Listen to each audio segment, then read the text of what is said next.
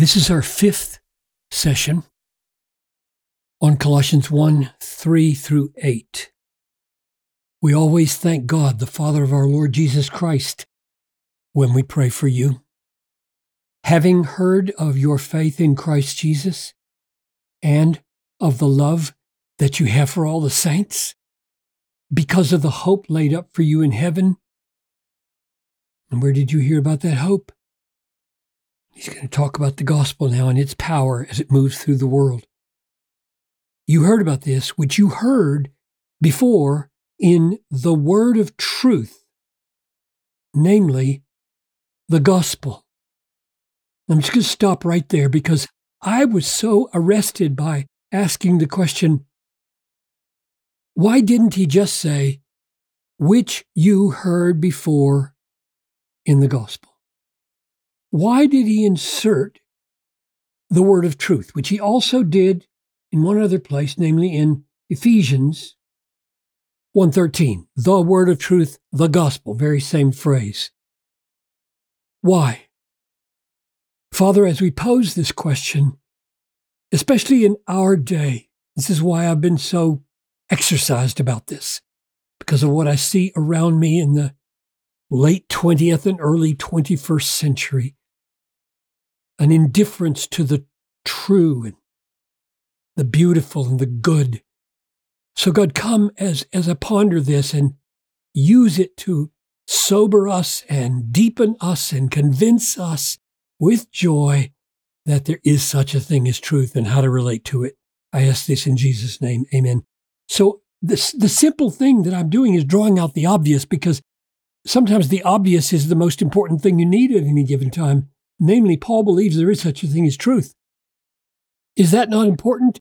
Like you think, well, duh, of course he believes in the truth. Well, lots of people don't. So what does Paul mean by the truth and that it exists? The word of truth. He calls the gospel a word of truth, and he considers that not superfluous.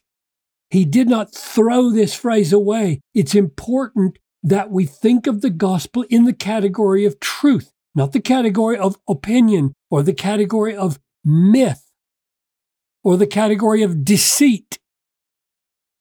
This is truth. So what does that mean to call it truth?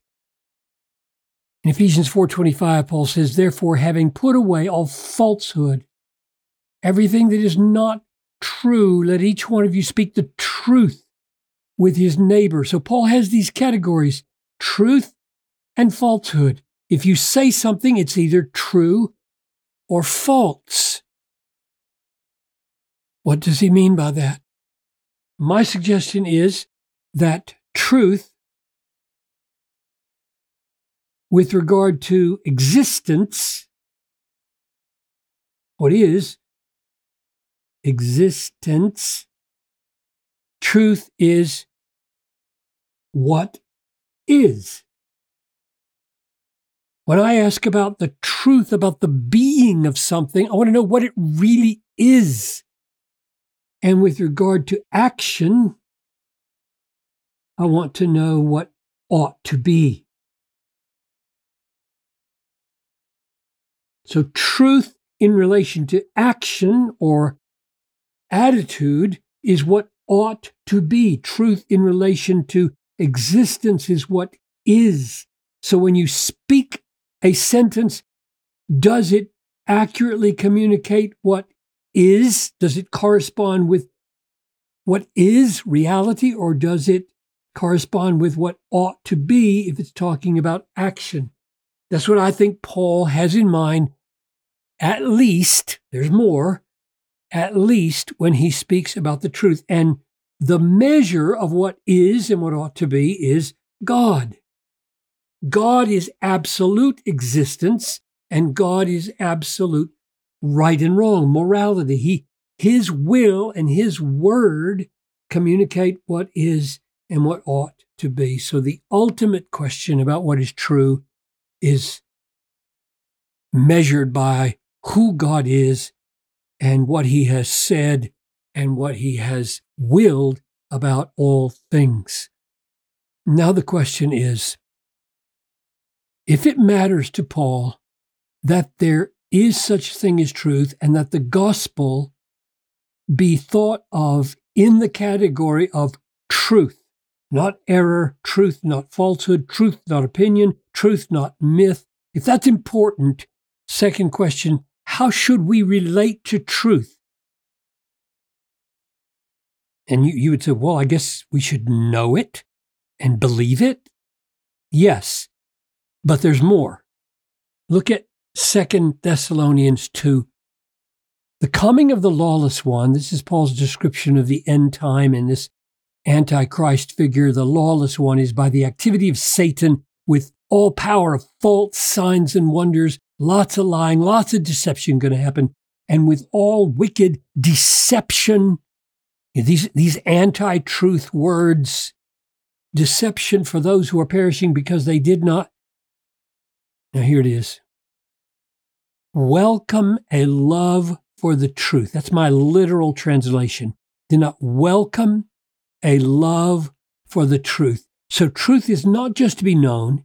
It's not just to be affirmed or acquiesced in or assented to or believed. It is to be loved. It is a moral good to love what we know to be true. If you are indifferent to what you know to be true, now there are true ugly things, and the right disposition towards them is disgust or hate or rejection. But this is talking about the truth of the gospel.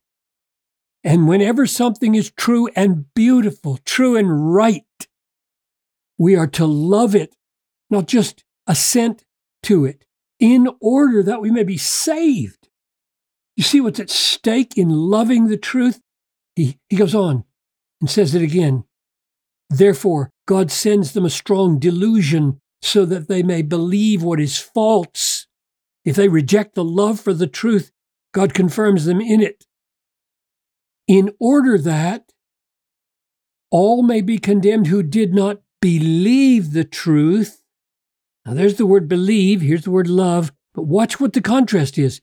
They did not believe the truth, but, contrast, took pleasure in unrighteousness. Those are the alternatives.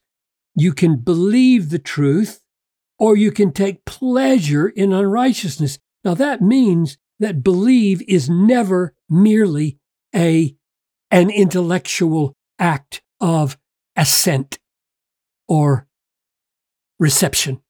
It is a taking pleasure in, which is what love means. It is a loving of the truth, a loving of the truth, a pleasure in the truth. And the alternative is to take pleasure in unrighteousness. So my answer to the question, how should we respond or react or relate to the gospel as truth, is that we should love the truth. It is a mark of a healthy soul that we love truth and we hate deceit. Final question. What must happen for that love for the truth to take place? Because these folks had faith in Jesus Christ.